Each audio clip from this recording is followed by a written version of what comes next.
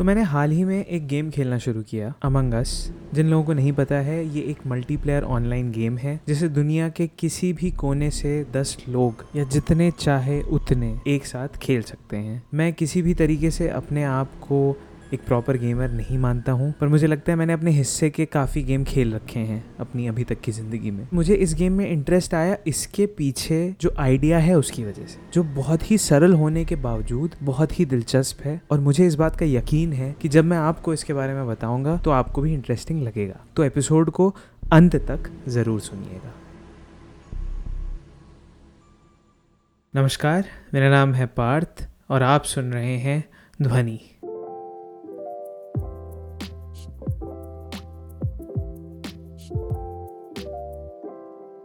जब से मैंने होश संभाले हैं तब से मैं अपने आसपास कंप्यूटर देखते हुए आ रहा हूँ, जिसकी वजह है मेरे डैड का काम। वो शुरुआती दिनों से इस इंडस्ट्री से जुड़े हुए हैं और क्योंकि कंप्यूटर था तो उसमें गेम्स भी थे। तब से जब मॉनिटर मोनोक्रोम यानी ब्लैक एंड व्हाइट था, माउस में बॉल हुआ करती थी और सीपीयू में फ्लॉपी डिस्क, तो मैं उस पीढ़ी का हूँ बेसिकली जिसने बाकी सारे टेक्नोलॉजिकल एडवांसमेंट्स के साथ गेमिंग का भी इवोल्यूशन होते हुए देखा है। उस बीते हुए ज़माने के कुछ गेम्स याद हैं मुझे, जैसे ब्रिक्स, टैंक्स, टेट्रिस, और फिर जब रंगीन मॉनिटर्स आना शुरू हो गए थे तो डेव था, प्रिंस ऑफ पर्शिया था और अलादीन जैसे गेम्स बहुत पॉपुलर हुआ करते थे। जाहिर है कि हम आज की इलेक्ट्रॉनिक गेमिंग को बहुत सारी श्रेणियों में बांट सकते हैं, पर आज की बात कुछ बेसिक कैटेगरीज के इर्द गिर्द ही है। और मैं आपको इस बात का विश्वास दिलाने की कोशिश करूंगा कि कैसे इलेक्ट्रॉनिक गेमिंग आज शारीरिक खेल यानी फिजिकल स्पोर्ट्स के बराबर आ चुकी है कई मायनों में। आई नो कि ये बात बहुत विवादास्पद हो सकती है बहुतों के लिए, पर एक बार सुनिए फिर बताइए। तो मेरे पास वीडियो गेमिंग कंसोल नहीं था कभी भी, पर मेरे कज़न भाई बहनों के पास था निंटेंडो। अभी भी है शायद। गर्मी की छुट्टियों में मैं नानी के घर 10-15 दिनों के लिए जाता था और बाकी सारी धमा चौकड़ी के साथ वीडियो गेम रोज खेलते थे हम लोग। Mario, Iceman, Contra, Tom and Jerry, Ninja Turtles के साथ सबसे करामाती गेम था डक हंट, जिसको आज तक हम समझ नहीं पाए हैं कि टीवी से कैसे गन का एम लग जाया करता था। इसी के साथ थोड़ी बहुत मल्टीप्लेयर गेमिंग होती थी कंप्यूटर पे भी। मुझे मॉर्टल कॉम्बैट 4 याद है बहुत डिस्टिंक्टली, पर मैंने 1-2 साल बड़ी शिद्दत से जो कॉम्बैट गेम बहुत खेला है वो है टेकन 3। मैं और मेरा एक स्कूल फ्रेंड कोचिंग के बाद एक काफी 3rd ग्रेड क्वालिटी के गेमिंग कंसोल पे घंटों टेकन 3 खेलते थे और बहुत मजा आता था। Game over. कुछ और भी कंप्यूटर गेम्स हैं जो मुझे याद हैं और जिनका मैं बहुत बड़ा फैन हुआ करता था उस समय में, जैसे रोड रैश, हेलो, स्पाइडरमैन और GTA वाइस सिटी को कैसे भूल सकता हूँ मैं। एक अटारी का गेम था सिंदबाद करके, लेजेंड ऑफ द 7 सीज, जो मैंने काफी खेला था उस समय। और सोचिए इस गेम की सीडी मेरे एक दोस्त की बुआ यूएस से लेके आई थी उस समय, तब मुझे वो गेम खेलने का मौका मिला। पर फिर कॉलेज में हुआ राब्ता लैन गेमिंग से, Counter Strike, Need for Speed और अनरियल टूर्नामेंट जैसे गेम्स के साथ। लैन गेमिंग मल्टीप्लेयर गेमिंग का एक नया रूप था बिल्कुल। ग्राफिक्स अगर खराब भी हों, पर जब एक ह्यूमन एलिमेंट जुड़ जाता है तो गेमिंग एक्सपीरियंस और ज्यादा दिलचस्प और एक्साइटिंग हो जाता है, मुझे लगता है।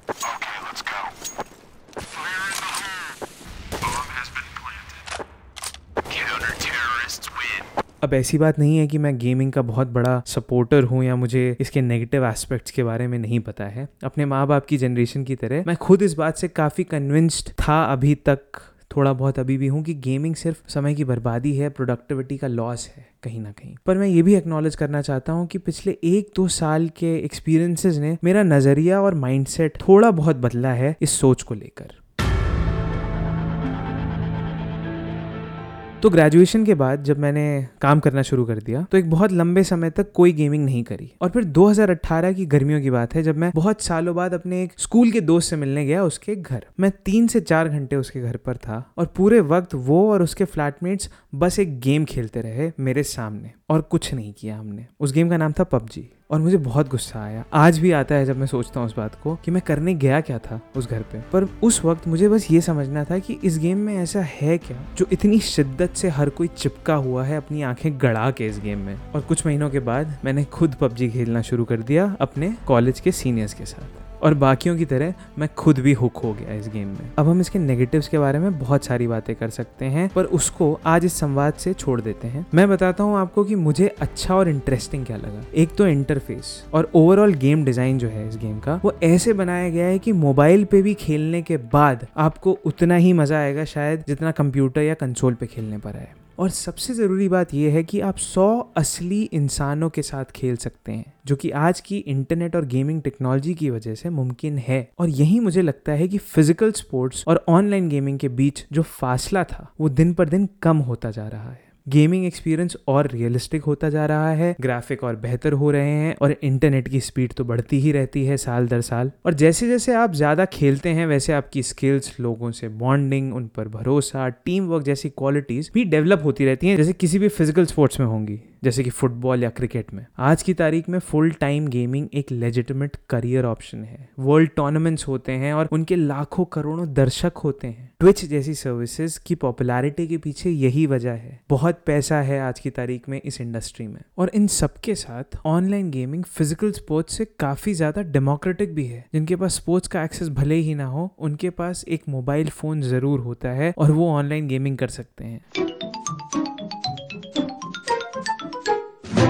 अब जैसे मुझे चेस में बहुत इंटरेस्ट है काफ़ी समय से, नेटफ्लिक्स पे क्वींस गैम्बिट आने के बहुत पहले से एक पॉडकास्ट शो सुनता हूँ मैं जिसका नाम है सीन अनसीन, जो कि अमित वर्मा होस्ट करते हैं। हाल ही के एक एपिसोड में वर्मा जी ने एक बहुत सही बात का उल्लेख किया कि आज की तारीख में 80% करंट चेस प्लेयर्स जो हैं दुनिया में वो अडोलेसेंट्स हैं, 18 साल की उम्र से नीचे के बच्चे हैं जो सालों से प्रैक्टिस कर रहे हैं चेस की। कहाँ? ऑनलाइन, chess.com पे। ये है पावर टेक्नोलॉजी की। और आप सोच के देखिए कि चेस जैसे गेम में क्या फर्क पड़ता है एक फिजिकल बोर्ड से एक ऑनलाइन बोर्ड पे जाने पर। इनफैक्ट मेरे को लगता है कि टेक्नोलॉजी का चेस के साथ जुड़ना बहुत ही पॉजिटिव चीज़ है। आप बहुत कुछ सीख सकते हैं कंप्यूटर से खेल के, दुनिया भर के लोगों के साथ खेल के, जो शायद आप फिजिकली ना सीख पाए। मोबाइल गेमिंग में होती हुई लगातार तरक्की के चलते आज दुनिया में किसी भी इंसान के साथ खेलना और जुड़ना बहुत ही आसान है। और एक दूसरे के साथ वायरस एक्सचेंज करने के अलावा ग्लोबलाइजेशन का जो मेजर इथॉस है, जो कि है कल्चरल एक्सचेंज, एक दूसरे की संस्कृति को समझना, तौर तरीकों को समझना, इंसानियत को समझना, वो ऑनलाइन गेमिंग के द्वारा कर सकते हैं आप आज, वो भी अपने घर में बैठे हुए। और सोच के ऐसा लगता है कि इंटरनेट पे सिर्फ जहर भरा हुआ है, बुलीज, ट्रोल्स और मीन लोग सिर्फ आपको परेशान करेंगे। पर इन गेमिंग सर्कल्स में जो लोग हैं वो बहुत प्यारे हैं, क्योंकि मे बी एक कॉमन ऑब्जेक्टिव होता है सबके पास गेम खेलते वक्त। और या तो नेचुरली, इनेटली हम इंसान ऐसे ही अच्छे होते हैं, वजह कुछ भी हो सकती है। और मैं ये भी समझता हूँ कि ये बहुत ही ट्रिकी बात है, बहुत ही स्लिपरी स्लोप है, क्योंकि वर्चुअल इंडल्जेंस के चलते डिसइल्यूजनमेंट हो जाता है अक्सर। जितना ज़्यादा समय आप वर्चुअल दुनिया में बिताते हैं उतना ज़्यादा आपका नाता असल दुनिया से टूटने लगता है ना। पर आज सिचुएशन शायद थोड़ी अलग है इस पैंडेमिक के चलते, इस वायरस के चलते, और टेक्नोलॉजी भी कुछ अलग ढंग से इवॉल्व हो रही है शायद। और मुद्दे की बात यह है कि एंड में आप चूज करते हैं कि टेक्नोलॉजी आपके काम कैसे आती है। टेक्नोलॉजी को आप कंट्रोल करते हैं, टेक्नोलॉजी आपको नहीं। मुश्किल है थोड़ा आज के टाइम में, पर अगर हम इस छोटी सी बात को अपने आप को याद दिलाते रहें रोज, तो शायद बहुत कुछ प्रोडक्टिव अचीव कर सकते हैं, हम बहुत कुछ सीख सकते हैं ऑनलाइन गेमिंग करके भी।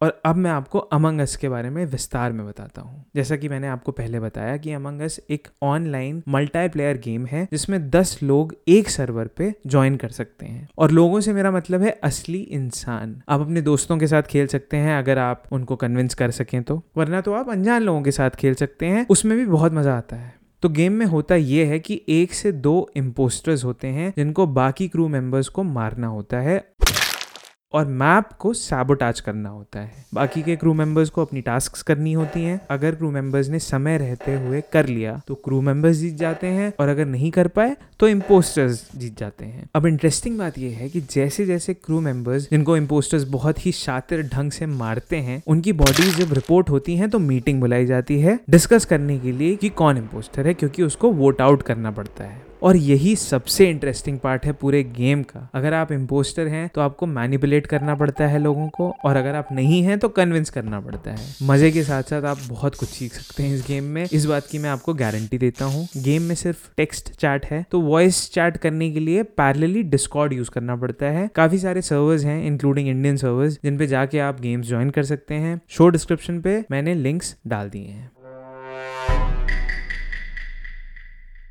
अगर आपको भी ऐसे ही किसी ऑनलाइन गेम में इंटरेस्ट हो और आपको लगता हो कि बहुत लोगों को उसके बारे में नहीं पता है तो मुझे ज़रूर बताइए। आप मुझे लिख सकते हैं info@dhwani.co.in पर, लॉग ऑन कर सकते हैं dhwani.co.in/podcast पे, फेसबुक पे वॉइस नोट्स भेज सकते हैं और इंस्टाग्राम पे DM भी कर सकते हैं। सारी डिटेल्स आपको शो डिस्क्रिप्शन में मिल जाएंगी। शो को लिखा, होस्ट और प्रोड्यूस किया है मैंने। मेरा नाम है पार्थ चौहान। शो का थीम म्यूजिक बनाया है क्यूटिपाई हनी बंच ने और ध्वनि का लोगो डिजाइन किया है सौम्या गर्ग ने। आप श्रोताओं का अभी तक साथ निभाने के लिए बहुत बहुत शुक्रिया। ऐसे ही सहयोग बना के रखिए। अपना प्रोत्साहन और सहयोग बनाए रखने के लिए प्लीज जाके सपोर्ट करिए शो को, सब्सक्राइब करके, लाइक करके और लोगों के साथ शेयर करके। ध्वनि पॉडकास्ट हर पॉडकास्टिंग प्लेटफॉर्म पे अवेलेबल है, जैसे Spotify, Google Podcast, Apple Podcast, Jio Saavn, Apple Music और कहीं भी जहां पॉडकास्ट सुने जा सकते हो। तो अगली बार तक के लिए अपना ध्यान रखिए, थोड़ी बहुत गेमिंग करके देखिए, मज़ा आएगा। और मिलते हैं अगली बार अगले एपिसोड में। तब तक के लिए अलविदा, शुक्रिया, धन्यवाद, जय हिंद।